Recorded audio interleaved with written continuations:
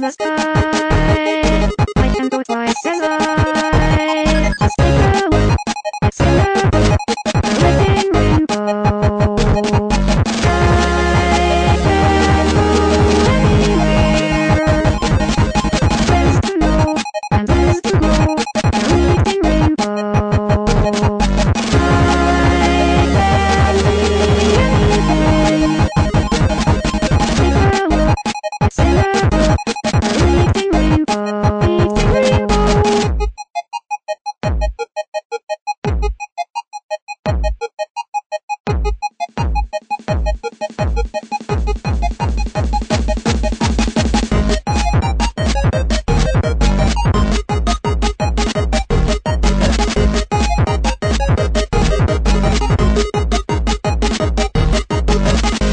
Oh, good evening. Welcome to Nerdy Show Book Club. Hello, I am, Bookman, Cap, and with me, my, compatriots, all librarians. Yes, I am the ever-literary Hex. Oh, now I'm gonna be put on the fucking spot. I don't... I am the actually used to be a volunteer librarian, Luke. Fancy man. I am Brandon. I don't know what's going on. And I'm Colin. Can I be Sir? Can I be Sir Brandon? Nope, you had your chance. Of Welshire. You had Welshire you Farms. had your chance, good sir. Yeah, to take it on a tangent already.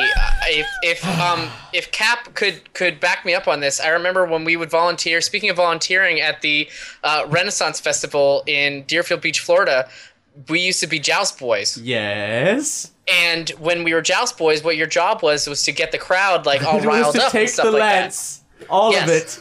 Yes, and so if you got the crowd riled up, you would get a possible double dehorsing, where both of the horses, the knights would get thrown off of the horses. If you got the crowd like all freaked out, and then the horses would get freaked out. It was awesome. Wait, you mean it was staged? No, like the horses it wasn't would freak staged. Well, I out. thought the better the crowd was doing, they'd be like, okay, well, let's give them a show. If the crowd freaks out, the horses are more likely to freak out, and if the horses freak out and they go faster, then the chances of something really fucked up happening on the field. Why would they want you to do greatly that? Increased because That it's is a the better greatest show. job I've ever heard of. Anyway, all of that was because my name was Sir Thomas of Muffin. Well. You sure can tell a story in a roundabout way. Anyway, you may have noticed that we actually came in on a theme song. How was that, right? Really cool, eh? Yes. I hope so. I'm nodding in affirmation. We have a chiptune rendition of the Reading Rainbow theme song. This is a classic. It's by 8-Bit Betty, who is now defunct, but still, this song is her legacy. It is a phenomenal track. Haha. Well met. Alright, guys, so we are really excited to be debuting the first full episode of Nerdy Show Book Club. As you may know, Nerdy Show Book Club was a microsode in the past. It was a listener-submitted microsode from Joe Barta, who said, hey, talk about what books you're reading right now. And we said, sure. And we all liked it, and you all liked it, and so now it's a regular deal. Yay! Thanks, Joe Barta. I mean, it works out because I think we were all going to read at least another book within the next year anyway. It happens. So. Well, it's supposed to be monthly, Brandon. We're supposed to read a book. What? How do you finish a book in a month? It takes me like 2 years to finish one book. You know how many books I've read in my life? 5. Like 10. The Stand and War and Peace. 2 years each. Stand and Warren. I think I have a hunch that Brandon will answer his own question. I don't read any books that there are movies of. Well, that's a good thing that we've added in a segment later on in this episode where we read excerpts from film adaptations. And Luke has a real treat in store for you. But I got a weird one. It's going to be great. this particular debut episode, because I guess the other one could be considered an episode 0, just a precursor, is actually double length because we have a special feature. By surprise. Surprise to me. Yeah. Surprise! We found out about an amazing literary project. Amazing! It's called Singularity & Co., and it is a project to resurrect long-forgotten, dusty, musty sci-fi books from the dead and publish them digitally. But don't take our word for it. With us on the line is Ash Kalb, and in the background, Miss Cece James. Hello. I'm sorry. and Robot the dog. It's already spiraling into pandemonium. Perfect. So Ash and Cece are together, Singularity & Co. They are, I guess, you're becoming a company that is going to release and distribute eclectic sci-fi novels that will never otherwise see distribution in the digital format. Yeah, that's correct. We're something akin to a publishing house. We're figuring out, but we really didn't have a label when we started the project. We just realized there were a lot of great books that we'd like to help get online. Yeah, that's something that I can really get into. I can really back that up, and I've done so with my money via your extremely successful Kickstarter campaign. Thank you. Tell us how you developed this project and really what you're hoping to accomplish with it. I mean, it's obviously here on Nerdy Show, sci-fi, especially like eclectic off the beaten path sci-fi, is something that we can really relate to and really dig. So I want to know how you guys got this started. It's fantastic. Well, we were basically sitting around one night, and I was trying to find a book to read on my Kindle, and I was noticing how many really bad old sci-fi books there are in Kindle, but how the selection is clearly not in any way comprehensive. So it kind of got me thinking about what it is that makes some books available and some books not available. Within about half an hour or so, we kind of talked the idea through and come up with the idea of finding a way to rescue some of these books that are otherwise going to be forgotten if they're not turned into ebooks somehow. And that's where the Kickstarter was born. I agree with this because half of the time I turn on my Kindle and I'm trying to look for a really good sci-fi book or novel, and I can't find anything that I really give a shit about. And then you guys are doing this, and that's amazing. And soon I'll have great stuff to read, hopefully, on my Kindle. Well, it's going to be great. Some of it'll be less than great, but it's all going to be exemplary of the period in which it was written. That's our main goal. Excellent. I mean, we're going to choose what we think is great. Whether or not you think is great, we're not sure. But we're looking for works that are really they stand out as being about what sci-fi was about at the time when they were written. If that sentence makes any sense. Have you found these books already? Do you have them in your collection? How do you have such a vast knowledge of all of these sci-fi books to put? Particularly eclectic ones. Deciding to do this empowered me immediately before we'd even realized we were going to do a Kickstarter to go out and buy massive quantities of books on eBay, which is where we started. So I started bidding on very large, obscure lots of old sci-fi books, often without knowing what was in them.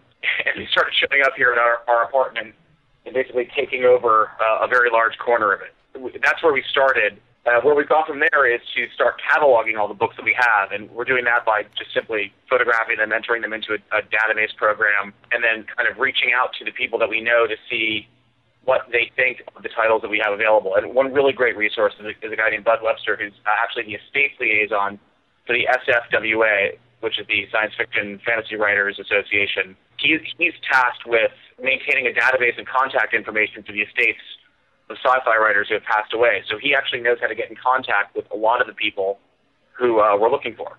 And he also has a lot of knowledge of the history of the industry and kind of has given us some invaluable guidance as to what's good and what's bad. There's also a lot of other people that have chimed in. We even got one of our very first suggestions from Neil Gaiman, who suggested his favorite bad sci-fi book on Twitter. But it was a great way for us to get started, because if people keep chiming in and telling us what to look for, it helps. That's awesome. You can't really beat an endorsement from Neil Gaiman, can you? No, we had Duncan Jones call our project cool. We had Neil Gaiman, an early supporter. Ken MacLeod has also been incredibly helpful. Plus, a number of other sci-fi authors have really reached out and understood what the project is all about. That's really exciting to have that much support. Just a random idea seems to be spiraling in a great project. It's now becoming your life. It's definitely becoming a large portion of our lives, but if this ends up being what we do for the next couple of years, I'm certainly not complaining. It's really great that you're doing this, because it really takes a loving hand to usher things out of obscurity back into the limelight. I think that everyone who's on board with this project really sees it for what it is. It also actually takes quite a bit of manual labor we're figuring out, which is not something you think of when creating ebooks. But these books actually have to be scanned, a photographed catalog. It's a fascinating and all-encompassing project. The way that we found out about you was one of our friends of Nerdy Show, who our listeners have maybe seen in some of the videos that we post during E3. Matt Downham is actually designing new cover art for your books. and I was curious about that project and what you have in mind for the covers. Well, it was really an incredible offer, and it's kind of exemplary of what's been going on ever since this idea kind of hit the internet, which is Matt reached out to us actually in reference to that not-so-great book that Neil Gaiman suggested to us, which is a book called Space Train. And I can only describe the existing cover to Space Train for you. It's clearly really an incredible work of superimposed photography, because somebody clearly photographed the tip of their pen and a crab on a piece of glass. And wrote the word Space Train on it. And that's the cover that currently exists for the book. While there's a lot of great sci-fi cover art out there, and we want to preserve as much of it as possible, what we thought we'd do, what Matt suggested, is also doing modern takes on the covers, or modern retro takes on the covers, and adding something new to them. And what we'd eventually like to do is actually get more people involved and let as many people as would like contribute covers to be voted on for the project. But that's a little bit down the road. That's very cool. Because I was wondering, one of your most recent updates featured a ton of great cover scans of stuff, and I was like, well, that's really cool that there'll be, new covers, but these old ones are so good. We're going to hold on to the old ones as much as humanly possible. Some of the older works don't have covers like the ones that you saw in the latest update, so we'll be supplementing them with newer ones. But where the old covers still exist, they'll still be there. It may just be, in effect, a front cover and a back cover. Now, for listeners who are hearing this, just as we post this episode, there's actually still time to get in on the Kickstarter. At this point, it's all going over and well past your goal. But the thing that over 600 people have chipped in on is the $25 donation, which gets you a lifetime subscription to your digital books, which is incredible. I think that in a large part, the success of the Kickstarter can chalk it up to that deal being too good to pass up. We hope it is. We're going to be releasing the books on a number of platforms as we clear them and turn them into ebooks. But we thought this is a great way for people who support us early to reap the benefits of that. And that's the really incredible thing about Kickstarter. We've already achieved financial success for the project. And success, I mean, we managed to pay for the expenses at least. And that way we're able to make that commitment to people. It's a really incredible way to be able to start something.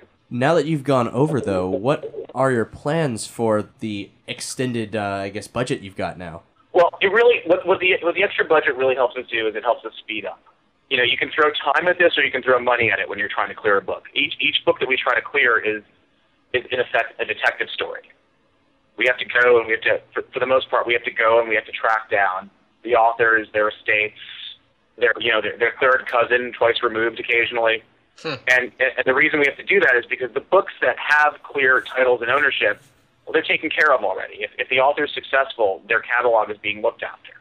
But for an author who maybe wrote a few books in the 50s, didn't get treated very well by their publisher, and then forgot about it, that's the person that we're looking for. Those are the books that we're looking to rescue. And because of that, there's a lot of research involved, there's a lot of time involved. There's also filing costs associated with clearing the copyrights and all of that.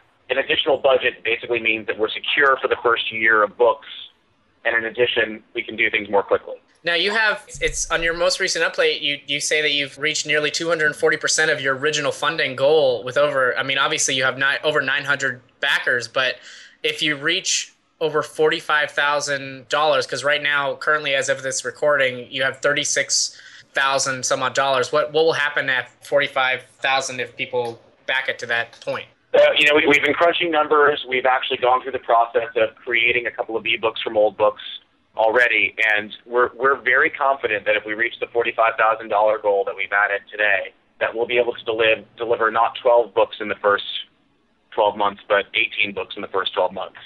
I'm hesitant to say, I'm hesitant to give an exact schedule for that, because there'll probably be more books towards the end, but we're definitely willing to make that additional commitment, and the people who become $10 supporters will get 18 books instead of 12, and the people who become $25 supporters will get more books more quickly.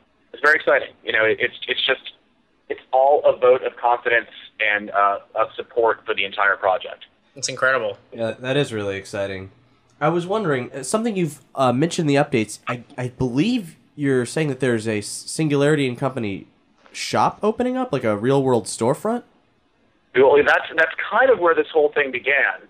TC and I have often talked about what our ideal work environment is, And the goal was always to open a bookshop.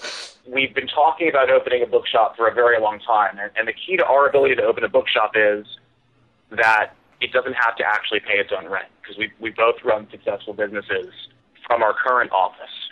So our plan is to move our office to Dumbo, open an actual storefront sci-fi bookshop, which will be New York's only dedicated sci-fi bookshop, and kind of create a destination for all of the people and the community that supported this project so much. Wow. How many dedicated sci-fi bookshops in the world are there to begin with? We know of one in San Francisco.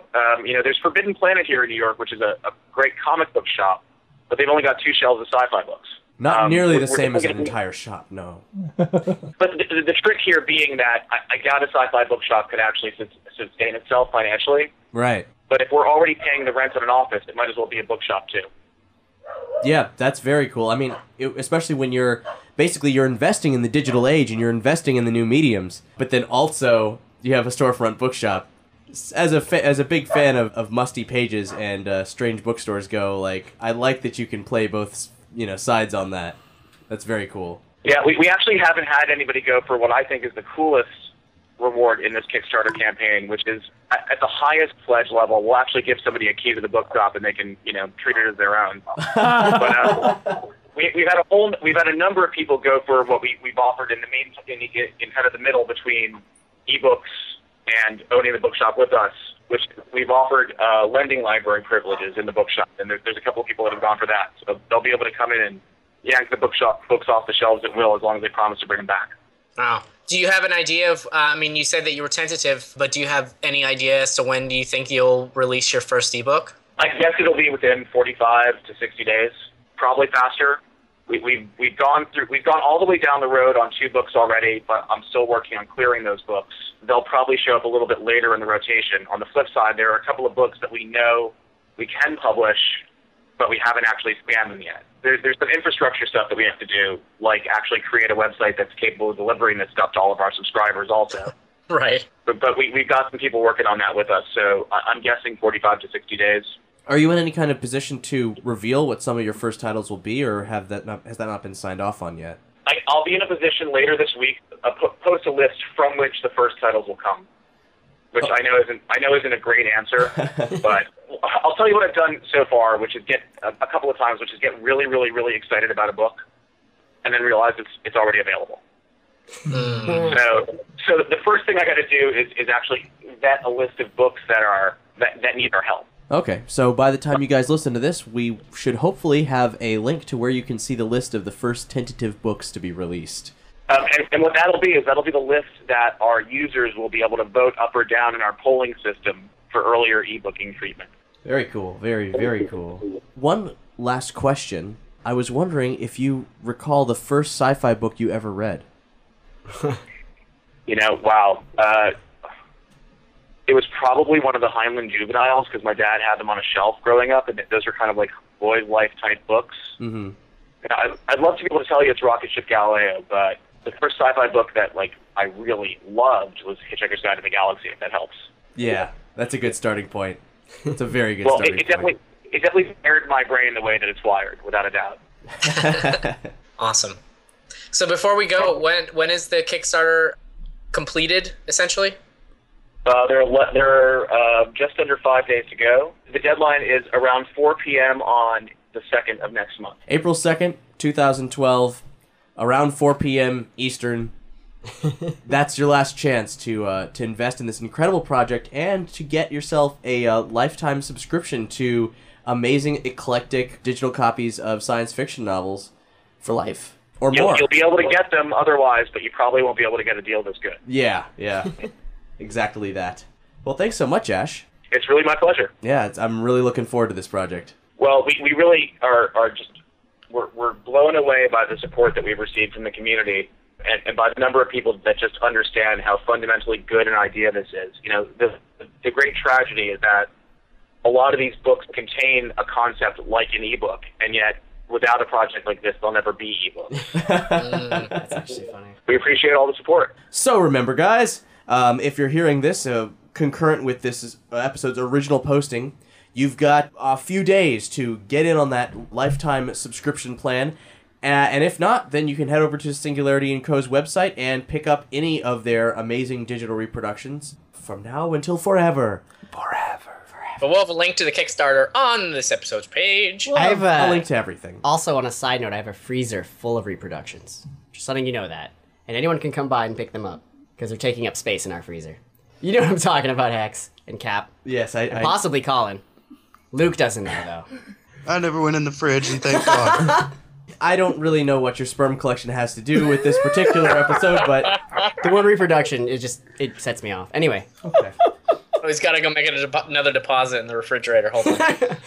I'm starting my own sperm bank, and therefore I need to do a Kickstarter as well. Oh my gosh. It's called There's Not Enough of Me. I'm sure my freezer's cold enough. Anyway. Oh my gosh. So, Hex, you got a song? I do. So, since the whole Singularity & Co. project is all about forgotten science fiction, I wanted to bring in a song that's about almost forgotten science. There's this poor little thing that used to be a planet that isn't anymore. Did it get turned into a Kuiper Belt object? Yes. Well, not a Kuiper Belt. Is it a Kuiper Belt object? Uh-huh. Oh, poor Wait, Pluto. No.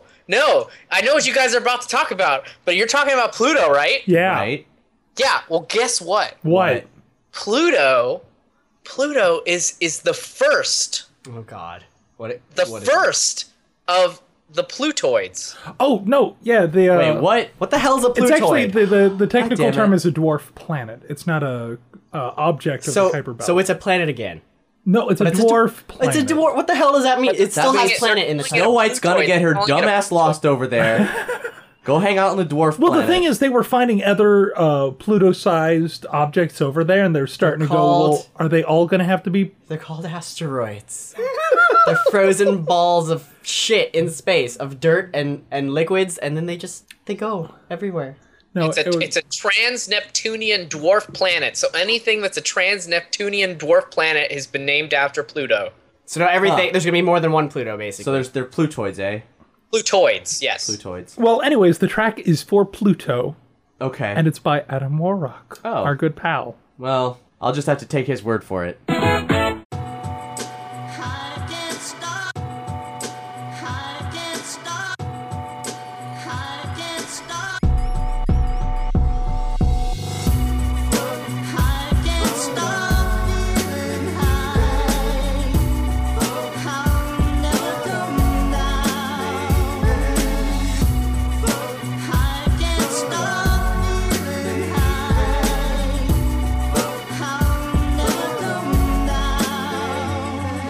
I used to be the little kid that ran around the block, and still underneath the skin was made of ice and rock. Cause it's a cold universe, and I don't see the sun as much living on the outskirts of town where I grew up. And I never really made a sound, all the kids would play around, though they stayed as quiet as they spun around like tops. And we lived in darkness and plotted out a course, and we dreamed like satellites with centripetal force. And I was never really sure why I didn't fit in, thought maybe it's my size or the color of my skin. And it transposed itself to my caliber within, and I felt like I was all alone, just drifting in the dark. But stars and proximity told me to stop, even though I knew that I was just a chunk of rock with a little hip-hop mixed with punk rock. Baby, I can be your planet or whatever you want. And when the sun goes down, it's my turn to shine. Stay in the dark, baby, turn out the lights, cause when we close together, just you and I, sometimes your eyes look like the night line, and I drift towards the heaven where the stars reside. Sometimes I know I got my head in the sky with both feet on the ground, cause I'm telling you why. You're saying that there's 8, but I'm saying there's 9. And the scientific research didn't tell a lie when they redefined your soul and they took away your pride. But they couldn't change your name or do a damn thing, and still I see you shine when I look in the sky. And I know nights are dark when you feel all alone, and I know the way a heart feels so far from home, so far unknown when you're stuck in the cold, but you still reflect the sun, steady do what you're told. Yeah, good soldier, nights will get colder, cats will stay sober, get the cold shoulder, and you don't need a label, do your own promotion. People see a glimmer like wherever you go, so just be glad that someone on earth holds a vigil, and everyone who's saying otherwise stay simple, cause they don't know the places and the things that you've seen. So float past the path, keep doing your thing. And when the sun goes down, it's my turn to shine. Stay in the dark, baby, turn out the lights, cause when we close together, just you and I, sometimes your eyes look like towards the heaven where the stars reside. Sometimes I know I got my head in the sky, but both feet on the ground, cause I'm telling you why. You're saying that there's 8, but I'm saying there's 9. Yo, I walk the streets of a city with its better days, passing by a man with his history spread across his face. Just like the cracks in the pavements, no one's safe in the system. Still I listen, cause the station's just a mile away. There's people coming and going straight with no direction, like ships lost in a fog off and we all scream for attention. But here I am, just a stranger in a crowd in my home, still so familiar, but now I'm unknown. I've seen buildings simply start from dust, broke the ground and built it up. Decades watched the dirt and rust, one day watched it board it up. And now they tear it down so they can start all over again, until the old timers point and say, remember when? I pass a buck or two wondering if I'm stuck here too. Life patterns a cycle like soul samples that dump for loops. But still I promise you nothing is like the honest truth. Home is bittersweet in the streets, you call me Thomas Wolfe. So float on, Adam Warrock.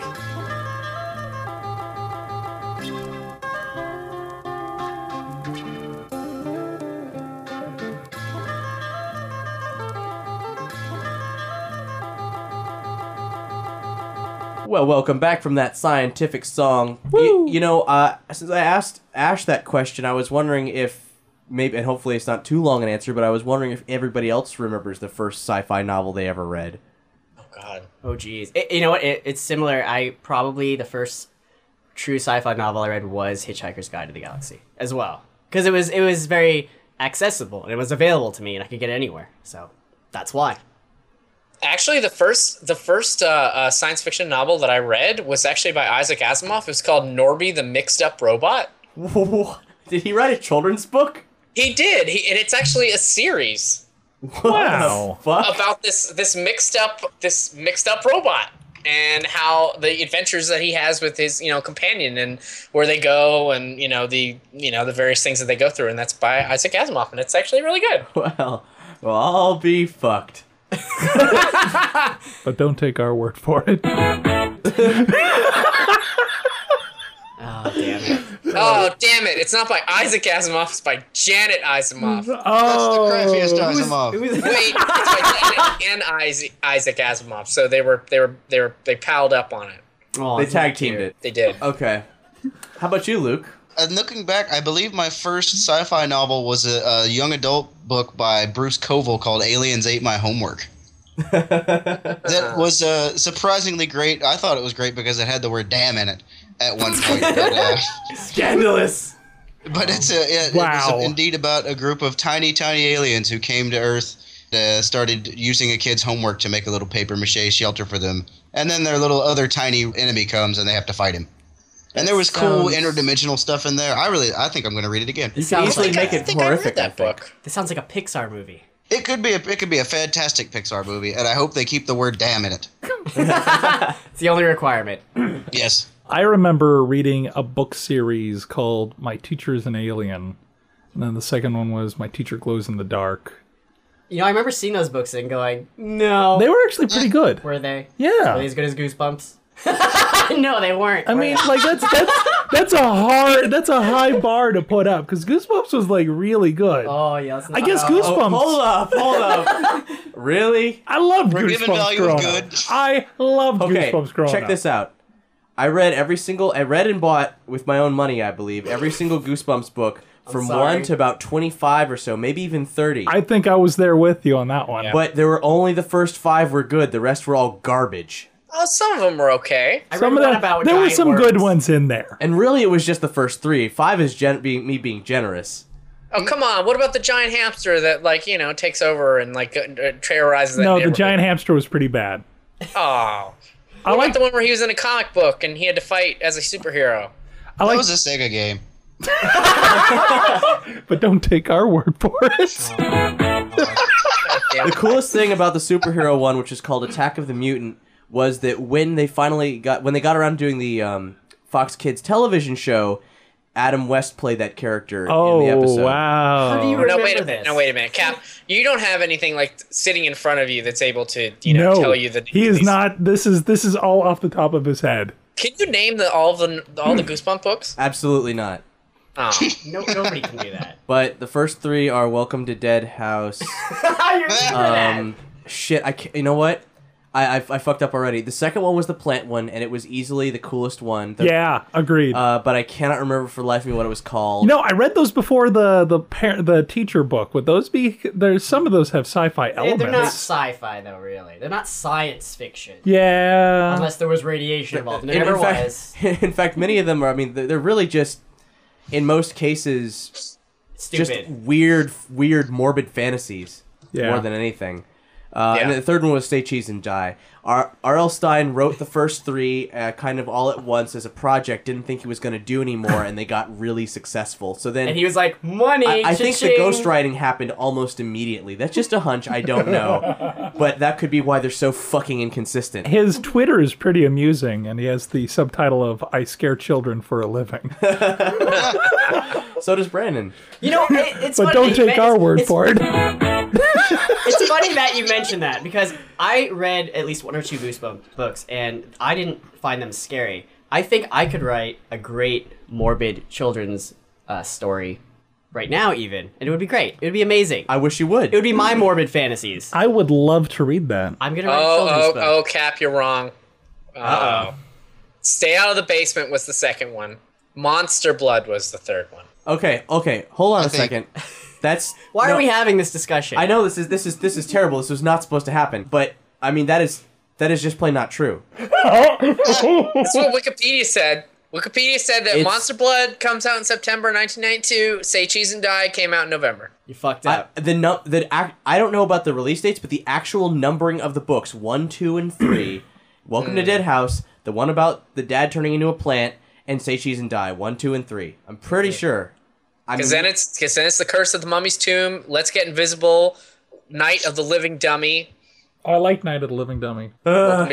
Can't Nightmare. The Girl Who Cried Monster, and The Ghost Next Door were the first 10. And then The Haunted Mask was 11. That was good too. Yeah, that was a really good one. All right, so back on the sci-fi thing. It's not just the top 5. Haunted Mask. Who else hasn't gone? Everybody gone? Except me? Yeah, go. Okay.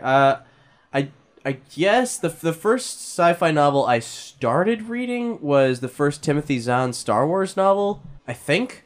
I'm not really sure about the coincidence of events, but I did not finish that as a kid. So I'd say the first thing I read on my own was A Wrinkle in Time by Madeleine L'Engle. Ooh, I remember that. That was good. Which, if you haven't read it as an adult, is fucking great. Just go ahead and read it.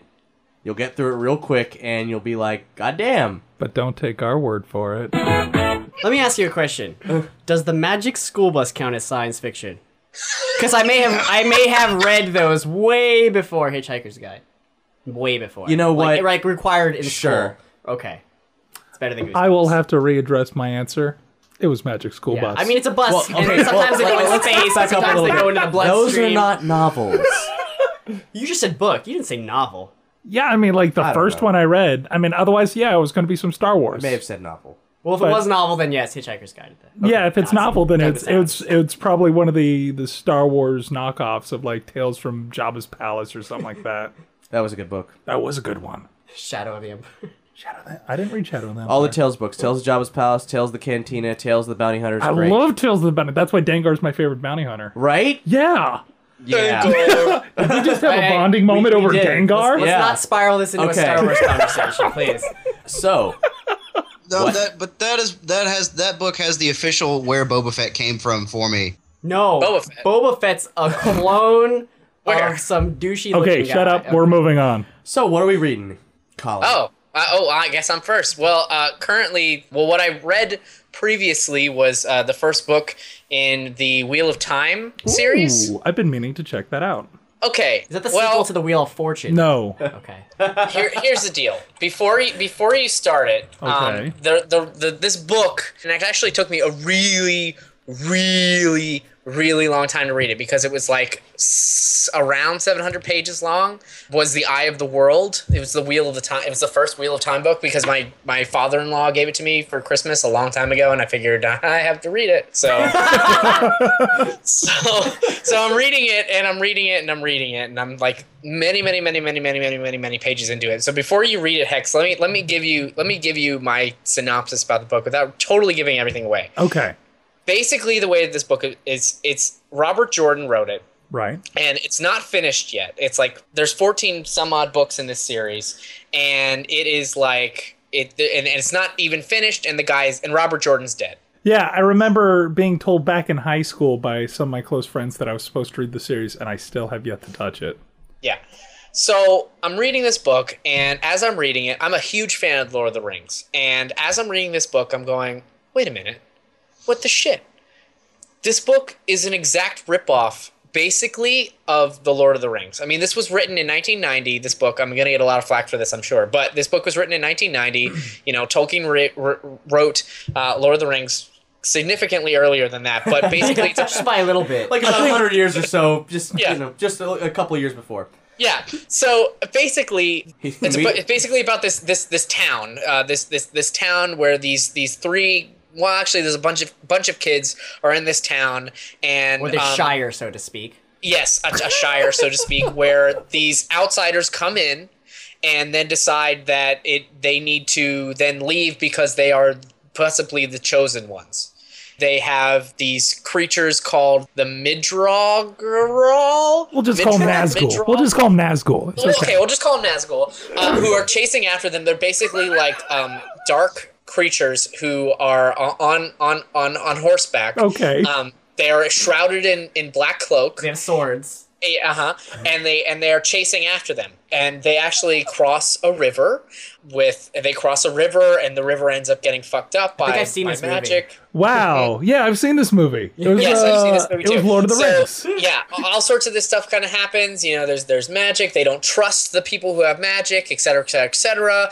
They then end up having to go on this huge quest, and there's this dark power that's building in this place called the dark power lives in a place called Mount Doom. Mountains of Doom. He just gave up. They just gave up at that point. Hex face palmed. Yes, the Mountains of Doom, but Doom is spelled DHOOM. Okay, that's different. That's just pulling a Star Wars. Legally distinct from. And so basically, they're trying to, this chosen one, Rand, can basically he has the power he can harness the power and basically magic, and can defeat the bad guy who comes to visit him in his dreams, Beelzemon. And it's there's a Trolloc army. Trollocs are the name of these basically orc creatures. 700 pages of blow by blow the plot structure of Lord of the Rings. Yes. Go fuck yourself, Robert Jordan. Why were my friends in high school so obsessed with it? Had they read Lord of the Rings? Yes. Okay. Yeah. I guess I was friends with idiots in high school. Is the language dumbed down? No. The language is good. I mean, it's relatively well written. The problem that I have with it is it's just that it so follows the formula of Lord of the Rings. I mean, it is the hero's journey, but it's just it follows Lord. It borrows so many elements of Lord of the Rings that I just can't. Mount Doom. You don't say. That's borrowing from Lord of the Rings. Yeah, I would just rather read Lord of the Rings than this. And people rag on Willow for being too similar to Lord of the Rings. Yeah, no. I haven't read the other books. I don't know if I want to. Let me know when you get to the Twin Towers. Because it took me 2 months to read this book. I mean, it's 800 pages, 700 pages. It took me a really long time to read it, and I don't know if I want to dedicate that much time to read that much more about this story. I mean, it's very interesting, but I would probably rather read the Cliff Notes. Well, in the next one, they go into space, and there's an evil empire. And there's this giant space station that they have to blow up. So that's in the second one. Called the Murder Star. Yeah, it's the Murder Star. Death Star. Death Star. And it's ran by this guy, all in black, named Darth Bad Guy. And he uses magic as well, but they call it the Force. The Farce. Yeah. Just shut up. But it's very, there's a lot of really interesting stuff in it. I mean, obviously, within 700 pages, you're going to have a very interesting world, but it's so similar. I think you only find it interesting because you dedicated so much time to reading those pages that you just that's all you did. You knew about that world, so you found it interesting. But I don't think you really find it interesting. Yeah, you're probably right. However, I do have to say, looking at this, there's Never mind. I'm just reading like because I was reminding myself on Wikipedia, and so like the world was created by an Aes Sedai who sacrificed themselves to create a pool of Sidin untouched by the Dark One's taint. Oh, Okay. I want to see a world touched by the Dark One's taint over and over and over again. It can't smell good. So, Colin, thumbs up or thumbs down? I'll give it a not shrug. full Give it a thumbs shrug. down. I mean, it's a blatant copy. It's 100% blatant copy. They were just like change a few things here and there. It's not 100%. I'd say it's 76% bar. Here's my question: Are the pages peppered with songs that really just kind of slow everything down and have a purpose? You shut up. Those songs have purpose. To make me take a nap. Wow, if the musician is the one lamenting the songs, that says something. I know you want to be a poet, JRR, but geez. Because I know when I got to indent, I'm like, ooh, cool, time to skip 3 pages. You want to hear about shipping plates and Nope. cracking Okay, cups? the Hobbit songs are a different story. Yeah, the Hobbit songs are a different story. Because the Hobbit does something that I think the Lord of the Rings never does, which is get to the point. Oh yeah. It's true. Oh yeah, I'll crap on Lord of the Rings. Let's do Shit, this. we're getting serious. That's a We got different literary seriousness right here. So I read The Wheel of Time. But don't take my word for it.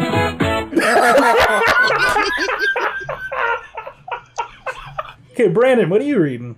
I am currently reading 2 books 2 books. because I don't have much free time. That looks like 8 books right there. No, okay. Book 1 is for when I have free time at work. And you're like And- already halfway through that. There's you can see there's a demon on the front. You at home there's can't no words, see there's it. just a demon's face. Well, on the side it says Book of Cain. And you're like, oh, is this some biblical shit? No, this is the book written by Deckard Cain from the Diablo series. I know what you're thinking. Badass, right? Okay, it's his journal. It's his accounts of all the shit he's been through. It's notes on enemies, places in Sanctuary. If you are a fan of Diablo, it is fucking badass, and it is badass. Yep. Oh, Yep, I'm and looking it's at not it. just an art book. There are legitimate words on page there. No, they're legitimate. Yeah, and you know I have trouble with words on pages. And illuminated manuscripts. Yeah, unless it's about birds, I have great difficulty reading words. Which brings me to the next book that I'm reading. Let me grab it. Hold on. This is the other 7 It books. weighs about 20 pounds. Just plop it right here. Hold on. Plop it right Let here. it- Whoa. Okay.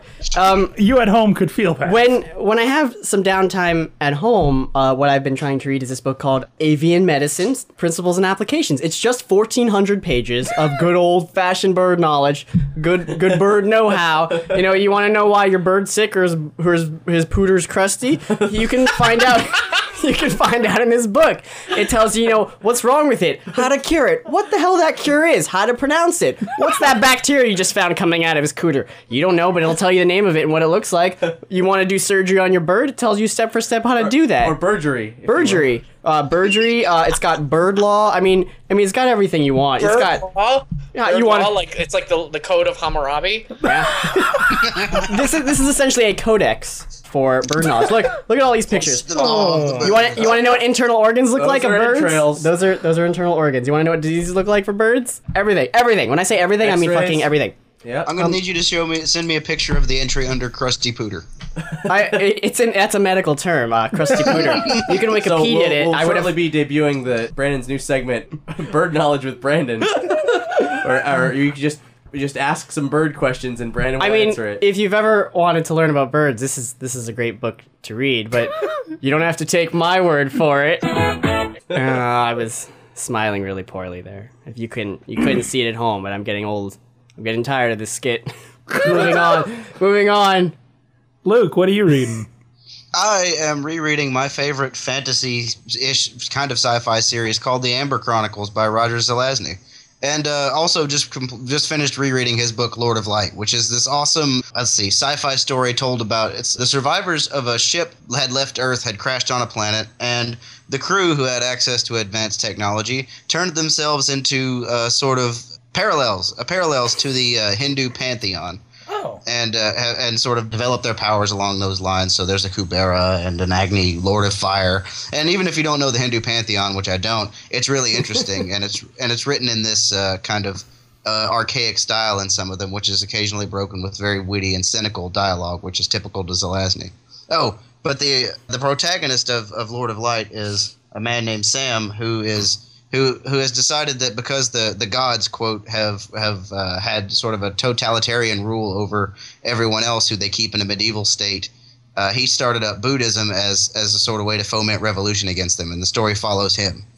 That's interesting. Wow, yeah, that's some complex plots. That sounds really super neat. The first book I've heard today. Actually, they put a bunch of short stories written in this world about this character together under one title, so it's not hard to follow when you read it. And it's a small, even though there's a lot of characters that get mentioned, the core set of characters is pretty small, and you get used to them, and they're really likable. It's hard not to like Zelazny characters, even though they're normally really flawed and kind of assholes. I like them already.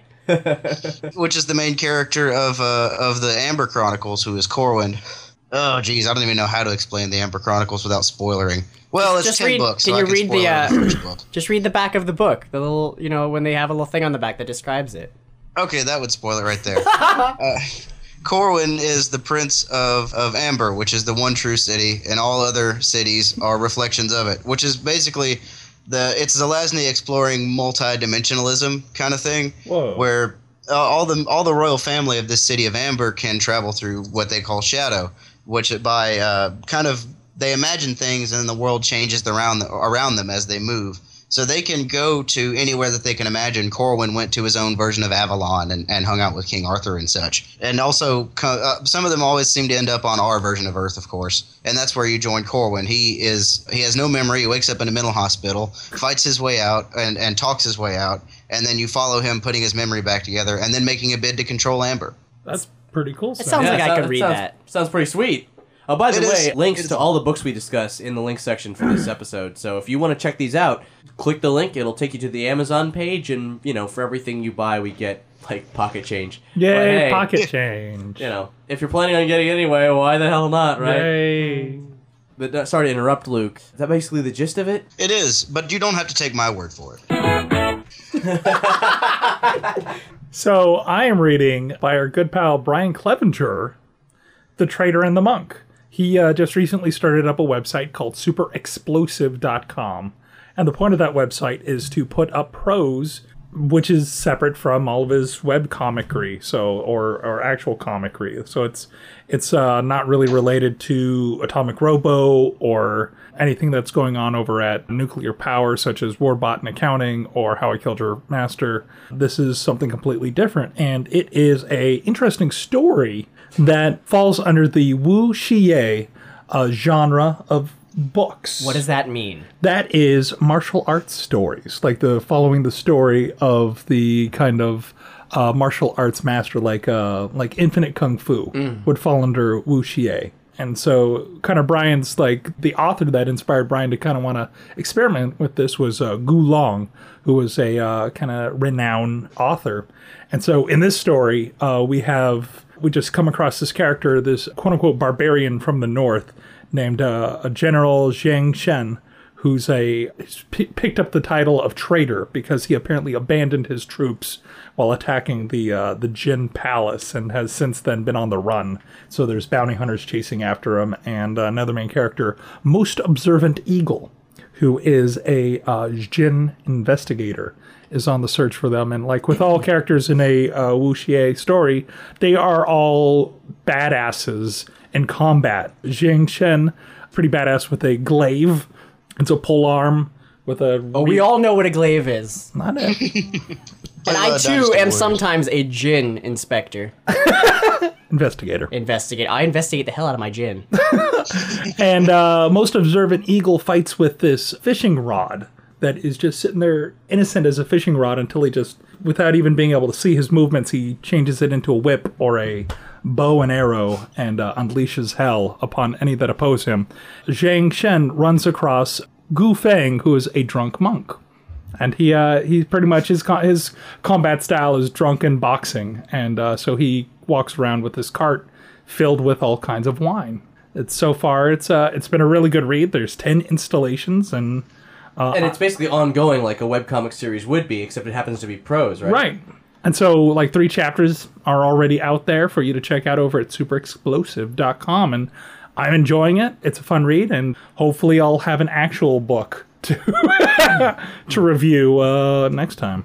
I'm actually upset that he got the domain name superexplosive.com because I had an idea that I was going to do with that website completely different. You could imagine what I would do with the title Super Explosive. That was going to be the name of your sperm bank?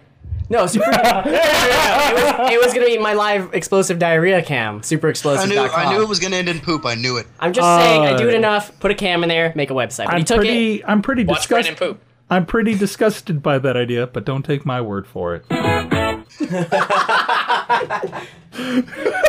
Well, guys. Yeah, Cap, what have you been reading? Since Longest for last. Since we last did a recording, I finished John D. McDonald's A Deadly Shade of Gold. That book was amazing, and we talked in depth about the Travis McGee series, which that's part of in the previous episode.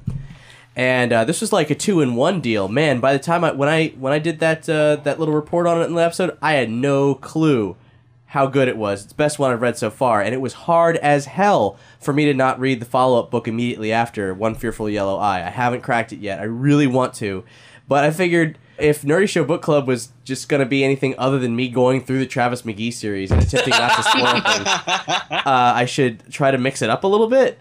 So I did, and what I've been reading, and I'm in the middle of right now, is Mr. Funny Pants, A Memoir of False Starts by Michael Showalter. Now, if you know Michael Showalter's name, it's because he is a comedian, and a very good one. He was part of MTV's The State, variety comedy show from the early 90s, which was pretty awesome. And then he went on to also be in Stella with David Wayne and Michael Ian Black. You may have seen him in Wet Hot American Summer. He's really great. I love him, and he's adorable.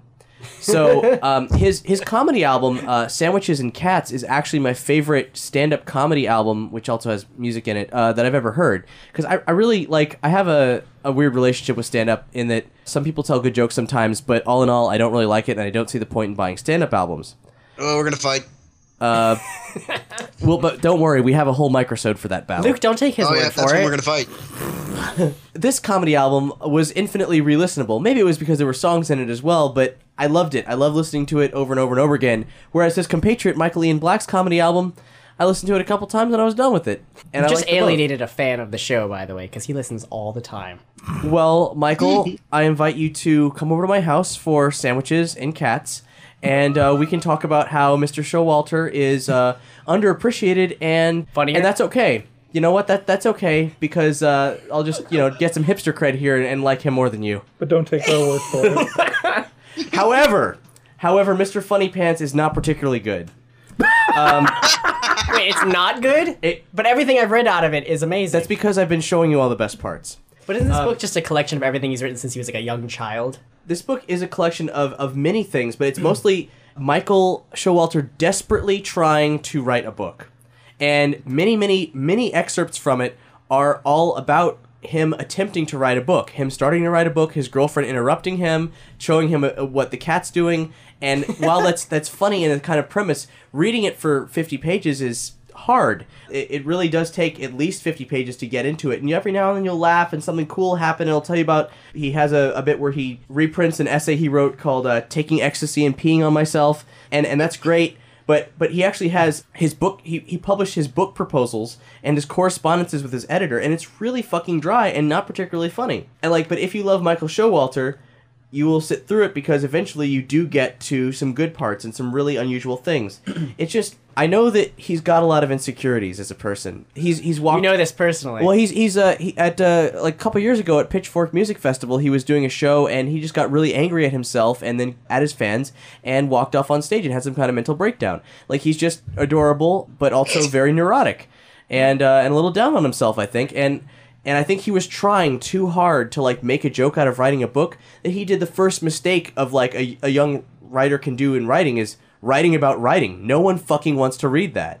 It's a mistake. I thought he would think it would be funny if he did that, but I don't think it worked. But his editor should have said, well, okay, it's okay for us to. I'm just going to discard all this. You just keep working on it and get to the good stuff, which does happen as you work your way through it. Are you going to read us an excerpt? I'm going to do better than that. I'm going to have him read you an excerpt. Now but before I do that, there's lots of really good parts. Some of the best parts actually ended up as comedy routines on his album Sandwiches and Cats. I would greatly recommend Sandwiches and Cats over Mr. Funny Pants because it's funnier when he delivers it. However, there's things that can't be done on the comedy album, such as a diagram of him playing Scrabble against an imaginary opponent. With, as you can see here, I'm showing the book to everyone, a picture of a board where he continues to add stuff and shows you how good he is at Scrabble and his tact and everything. For example, his expert deployment of words such as felchings and penis socks. Now, when he changed penis socks to penis soxer, actually, his imaginary opponent contested that, and he said, "Oh no!" They went to the OED, and you'll find that penis soxer, noun, a penis sock maker, a wearer of penis socks, also penis soccer, playing soccer with your penis. See also pussy soccer. So, you have little gems like that. Also, the opponent played Shat. So, Michael said, "Oh, no. I got you on this. Pre-Shat." To my utter shock and dismay, my opponent sees fit to challenge me yet again. This time, the word in question is pre-Shat. Once again, the OED is broken out. Pre-Shat. Adverb. The stuff that happened right before someone took a shit. Used in a sentence. Bob Shat. Pre-Shat. He responded to a backlogged email, chomped on his lady scooter, and finished that jigsaw puzzle he'd been working on for months of the kitten caught up in a ball of yarn. See, that's great. That's fun. It is great, and he's brilliant, and I love him. But he made a horrible mistake with this book. So buy it used, or I don't know, buy it from Michael, and just love him because he needs to be loved. Because he's brilliant. He just made a bunch of mistakes when he wrote this. So right now we're going to celebrate the mistakes that Mike Showalter made as a young adult. He's going to give you the full setup, but what I want to do is I want to play an excerpt where he reads something that he wrote when he was in high school. My parents recently moved from Princeton, New Jersey, where I grew up, to Washington, D.C., to be grandparents near their grandchildren, and they asked me to come home and clean out some boxes of shit before they threw them away, and I found this, which is my high school literary magazine, The Cheshire Cat. And in my senior year, I was the editor-in-chief. So, I'm just saying that I was the editor-in-chief. So, it's kind of a pretty big honor, so... I wanted to just read some of this just because I can't even believe that this is me, but it was me. This is some of the introduction. I thought I'd read you some of my introduction. A youthful voice can be eloquent, musical, impassioned, and gracious. Yet it can also be coarse, angry, vulgar, and acrimonious. Which tells me I must have been studying for the SAT. In this cat, we don't need to say the whole thing. We all know what we're talking about. We have tried to represent the poems in a generic and simple graphic set. We have done this in emulation of the great poetry journals published by the Beats in the late 1950s. By the way, there is no we. It was just me. I'm talking like I had a whole staff of people running around making deadlines. It was just me. We had to read each piece at least twice before the quality and meaning hit us. That is so impressive, Michael. God, I am really blown away by your diligence. We strongly recommend that you do the same. The cat this year lacks a certain happiness, and for this we must apologize. It seems that the only grin you'll find in this book is the one that remains when the Cheshire Cat's body has fully disappeared. I'm a writer! Yes! All right, so I wrote this poem and submitted it to the cat, and it got in. Amazingly, it got in. So I wrote this poem, which I thought was like me being a hardcore poet, and I remember reading it to my mother, and I remembered that when I read it to her then, she laughed. which I was very upset about at the time. But rereading it now, I think I maybe understand a little bit better. The name of the poem is The Apartment Building, and the setting seems to be an urban environment, which is strange. I grew up in Princeton, New Jersey. I did go to New York a few times to see Broadway shows, such as Annie and the Tap Dance Kid. The Apartment Building. There is a whore in my apartment building.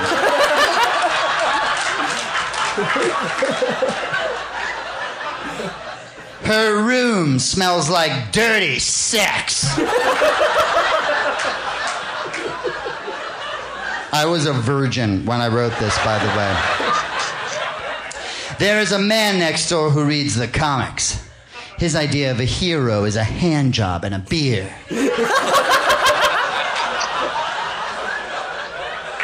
There is a dog in that man's room. His name is Asshole, and he smells like piss. What are you laughing at, Mom? There is also a woman in that man's room.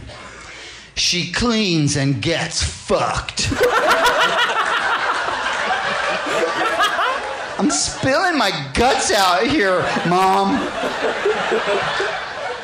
Across the courtyard, a couple lives. He's an actor, she's an actress. They can't find work, so they steal from the market. Suddenly we're in Marrakesh.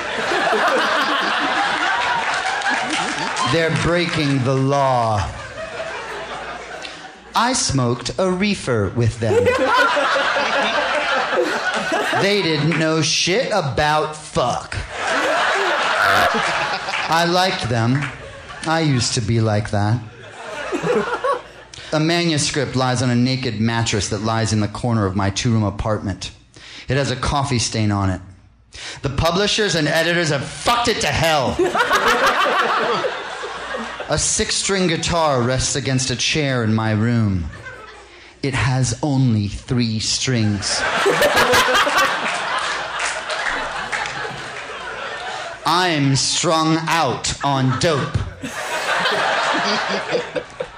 Next door to me, a young man is writing pamphlets. They are anti-Semitic. But for Christ's sake, that man is a Jew.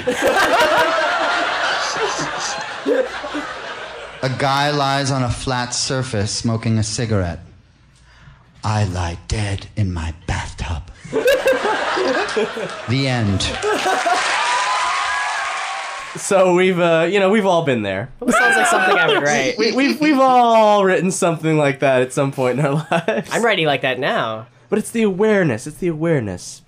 Anyway, Mr. Funny Pants, it's full of hits and it's also full of misses. And if you read it in order, you will want to quit. But it is it is worth it. There's some great jokes therein, like the difference between good penis and bad penis. That was a good one. But don't take my word for it. Bad. That's everybody. That's Nerdy Show Book Club for the month. That's been our wacky book club. But we're not done yet. No, there's more to do. Wait, is there? Yeah, just a little bit. just a hair of the dog. No, Brandon, sit back His down. name is Asshole, and he smells like shit. Piss. Whatever. Shit piss. First of all, I want to bring everybody's attention to another cool Kickstarter. This is not book related, but it's cool and it's timely, so I thought I'd mention it. Is it raise money so Brandon doesn't have to work so he can play Mass Effect 3 and beat it? No, but you can start that one. I'm going to. This is a message sent to us from a band called Deathlehem. Oh, Deathlehem. Yes. Hails, I've heard of that. Warriors of the Nerdy Show. We are Deathlehem, an RPG, D&D, fantasy, nerd-influenced metal band from Pittsburgh, Pennsylvania. We dress like knights/warriors on stage and play songs about slaying dragons and other epic beasts. We're a DIY metal band and are trying to raise the gold necessary to quest/tour to new realms and play our music for new audiences. And they're only looking for a modest $2,500 to do so. They just got to repair their steed. And as of this recording, they're practically there at $1,968. They're cool. Let me just ask a question. Does anyone fail a Kickstarter? Yes. Okay, because I was like, well, this seems easy. Why don't I just do it for I want food. I want money for food Kickstarter. Well, Kickstarter also has rules on what qualifies for Oh, you mean I Kickstarter. can't just do anything and be like, I like to eat lobster every day. Yep. I can't have a Kickstarter so I can eat lobster No. every day. and like the finest duck meats. You could give it a try. I'm sure maybe something like Go Indie or Indiegogo or whatever the hell they call it. I want Like, to eat there's the probably rare something where African you can duck. do this. Kickstart that. So we'll have a link to where you can do that, and those guys will actually have a song off their new album featured in the upcoming episode of Dungeons and Doritos. Also, I want to talk about all the amazing donors we've got there. As you're listening to this, if this is just released, there are but days left in our first Nerdy Show TV dub support drive, which is where we're going to dub the television show of your choosing. I think I've done enough. Brandon and Mike, back in middle school, during the mid-90s, they got together and they did this fan dub thing before it was even popular, before it was even a thing, before there was really even an internet, much of one anyway. Our school Free Juggernaut, bitch. Our school spent all of their budget money buying this one machine called the Toaster 2000 and some editing equipment with it, and we just did that with VHS tapes. There's a video up now, the first video of the Triforce Mike archives, where we post random findings of Mike's life and times and hilarious things that we know you probably want to see. And the first thing, Brandon shaking his head no, but I say yes. It is. I tried to watch it. Today, I watched the first 60 seconds and I was like, done. Hey, I'm not finishing it. Brandon, in your defense, it's got a really rough start, but when it kicks in... No, I there's was skipping around. Hex and I have been quoting it. Yeah. It's really good. It's just a twist of the nipples, and away You we must go. suppress your shame so that we can savor it. Brandon and Mike dubbed an episode of Masters of the Universe, and it's great, so you should check it out. And we're going to dub something now, in the present, and we're going to do an even better job because we're not in middle school. Weren't they in the Forgotten Forest? Oh, wait, what? I forgot. Oh, okay. Wait, huh? You know what? I was trying to watch that again, and it went on for way too fucking long. And I just kept reusing it. We kept reusing it. That was part hilarious. It's part of the charm. The funniest thing was the Banana Man. That's pretty much it. Well, find out about all of this Yeah. if you watch it. But I want to give shout-outs to some donors. First of all, we have a donor specifically for D&D. Kyle Sweeney says, Dungeons & Doritos is awesome. Chair's my favorite character, but Jamel is my favorite role player. Aw, yeah. I'm donating because the show is awesome, and I want more. And you'll get more very soon. Very soon. And you won't believe your dick. I don't believe He doesn't my dick. already. I never listened to that asshole. Connor Benson donated to bring My Little Pony to an even $200 because he says it's what Mike would have wanted. Oh, jeez. Blame the Wizards, pitching in to Friendship is Magic in loving memory of Triforce Mike, who is responsible for bronifying him. Aww. And Alien Bobs says, Alien Bob Z yeah, with is his how it's pronounced. Okay. He's actually a pretty cool dude. I met him when I went to the MC Chris show back in July of 2007. Oh, well, okay. He says, I want to donate to My Little Pony Friendship is Magic. I'm a big fan of the show, and I think it'll be awesome for you guys to dub it. Hopefully this will win Brohoof. Now, there's many shows have been put forth to us to see what we're going to do. But right now, there's a war being waged between My Little Pony Friendship is Magic, Captain N, the Game Master, and Star Trek The Next Generation. Interestingly enough, Wait, live action show. yeah. Wow.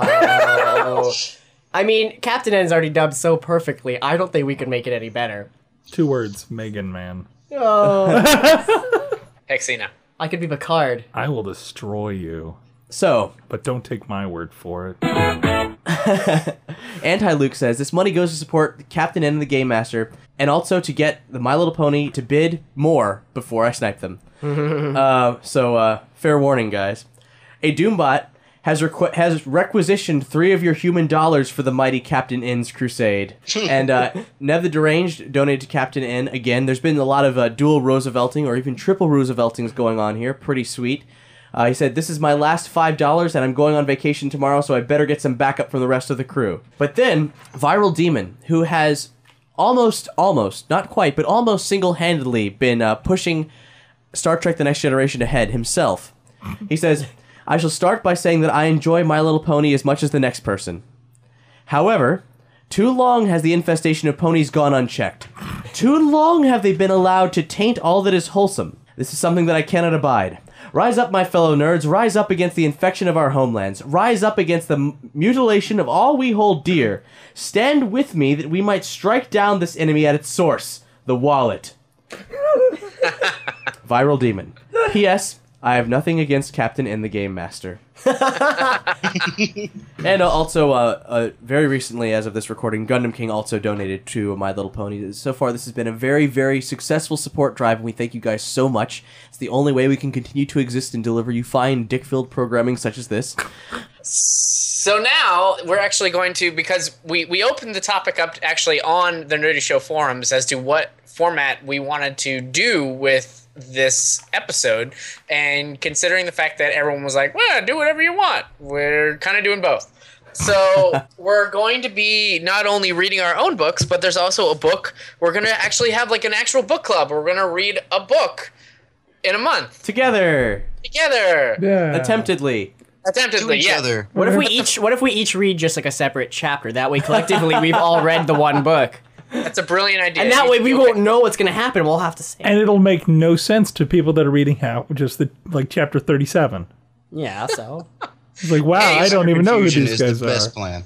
Since we spoke to Singularity and Co. about science fiction, I'm picking the first book, and I actually haven't read this book yet. However, I have heard that it's good. It's called Old Man's War by John Scalzi. That's actually the prequel for No Country for Old Men. I've heard. I don't know. I haven't read it. They lost the war and now they have no country. Anyway, this is the book that we're gonna read. It's only like 300 pages, so it's not that long. But basically, the premise of this story is that basically these people have grown up on Earth, and when you turn 65, you sign this declaration that you're going to join the Colonial Defense Force. And when you turn 75, So when you're 65, you sign the paper that says you're going to join the Colonial Defense Force when you turn 75. When you turn 75, you then become part of this army that you then fight basically for humanity against the forces of the galaxy and aliens and etc. And basically, if you survive, you will then be able to have a new life on a new colony and basically relive life all over again. So they're taking all these people who have gained experience over their entire lives, as opposed to people who are going to war in their 20s when they barely have lived at all. These people know how to live, they're smarter, they're wiser, and they are now fighting the war. But are they in wheelchairs when they're fighting? I don't know. There's some sort of twist. I guess they give them, I don't know. They've got to do some sort of body thing, or there's some sort of animatronics or something. I don't know. But there's got to be something. I mean, they're not going to have old enfeebled people fight a war. The twist is they're all dead. Man. Yeah. So it's reverse Ender's Game. It's reverse Ender's Game. Get off my Western Front! Yes. Does that mean it's very pro-gay? But if it's as good as Ender's Game, then it's probably good. So I heard it's actually a really, really fun book. So you can discuss this upcoming book on the Nerdy Show forums. We'll have a link to it on this episode's page. Which leads us to our closing segment, which is an excerpt from a film adaptation. And Luke, I hear you've got something really great picked out for us. I have something really weird anyway. It is the novelization of the movie Existenz, which is a Cronenberg movie. I love that movie. Which means movie. it's bizarre and violent. Cap, you have not seen this movie yet, right? I have not. I've seen a few Cronenbergs, but not this one. I mean, I like it. I don't know if it's good, but I like it. Well, you know, I like a lot of things that people don't. But hey, if you want to see Peter Weller have anal sex with a typewriter, you should see Naked Lunch. Naked Lunch. That's L-U-N. Oh. Do we need any lead into this Existenz excerpt, or? I think you do, although I'm not really sure how much it's going to help. The movie itself is about a future where people play video games by plugging into a bioport, and that puts them into a virtual reality.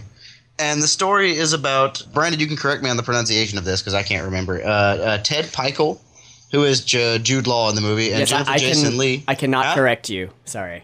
You can't? Damn. No. Who is Allegra Geller. Jennifer Jason Leigh plays Allegra Geller, and who is a game designer, and they are inside of her game Existenz. They have been sent, by playing through the plot, they were hinted that they need to go to a Chinese restaurant, and this is what happens there. It's one of the more famous scenes from the movie. Pykel and Geller stared at the dishes. Each one contained an assortment of cooked reptiles and amphibians, frogs with bamboo shoots, deep-fried lizards and sesame seeds, a huge toad set upright amidst stuffed mushrooms with a couple of pieces of corn pushed into his eye sockets, a soup thick with noodles and boiled newts, slices of roast snake with oyster sauce. The lazy Susan slowly drifted round and round, bearing this bizarre but strangely beautiful feast before them.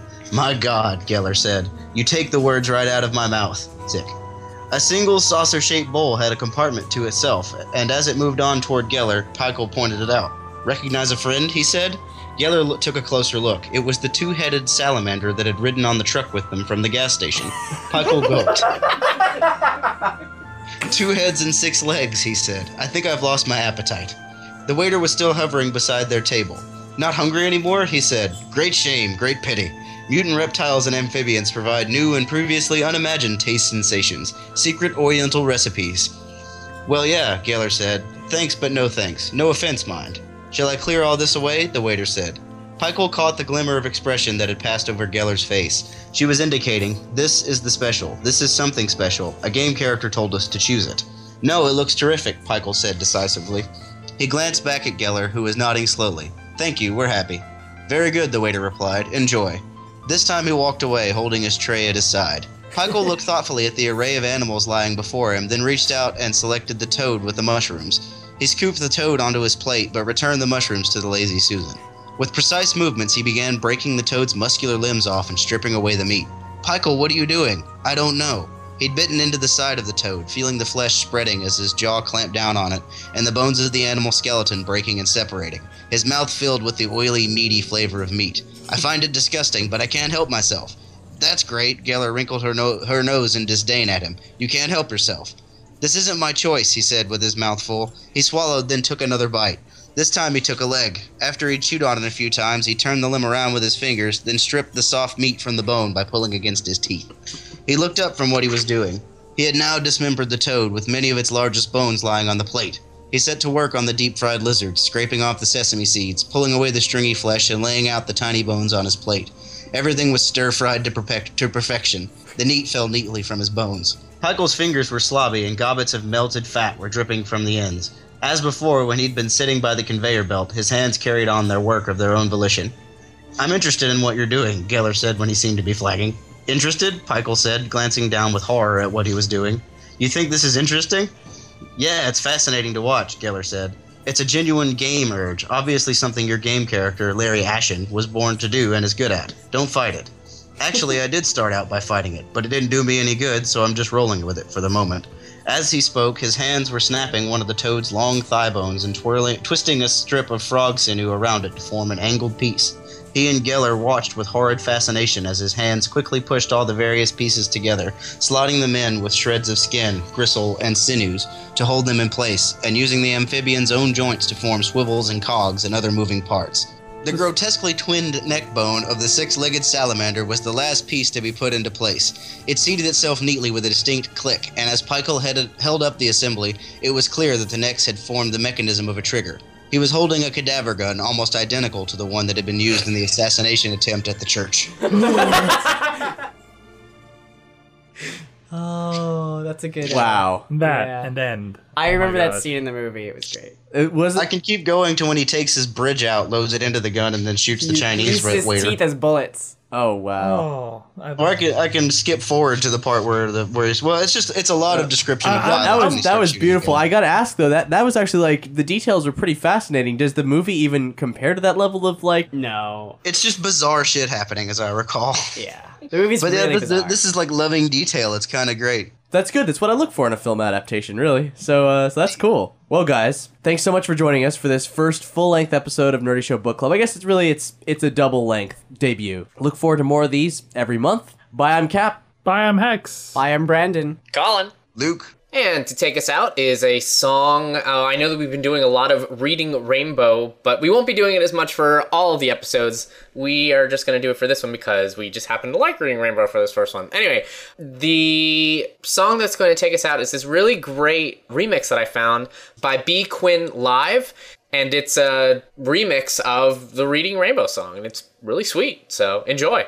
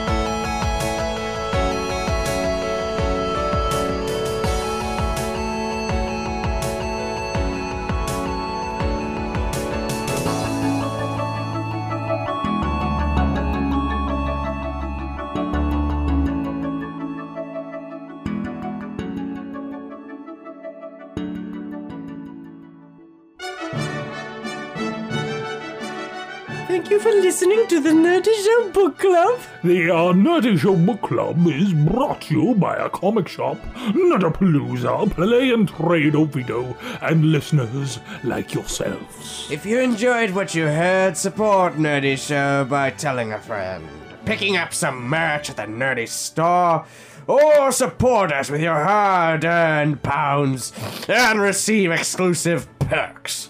For more episodes of Nerdy Show Book Club, Nerdy Show Dungeons and Doritos, videos, contests, and other nerdy programming, please visit nerdyshow.com. You can subscribe to all Nerdy Show podcasts via the iTunes Store. Follow us on Facebook or Tumblr, on Twitter, or at Nerdy Show, and get social with other Nerdy Show nerds at nerdyshow.com/forums. But don't take our word for it. Can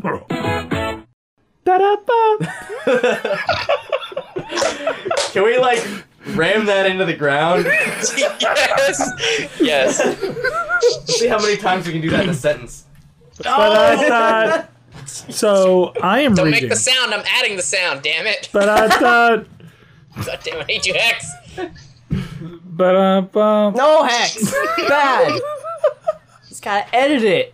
Colin works so hard to put food on your table, and you make it so difficult for him. Yes, I do. I hate Colin so much. First book. Wait, hold on. I'm gonna edit this out. Give me just a second. Say whatever you want since you're editing it. I hate you so much, Colin. Exactly. Wheel of You're a Time. good fish. You know, not all of us have a computer in front of us to look things up. I'm going to kill you, Colin, but don't take my word for it. Bump. Could you add that in the end of the episode?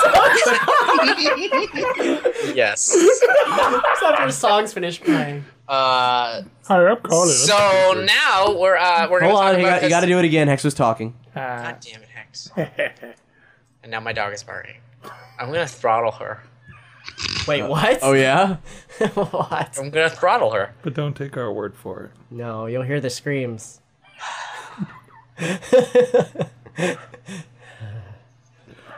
Hold on.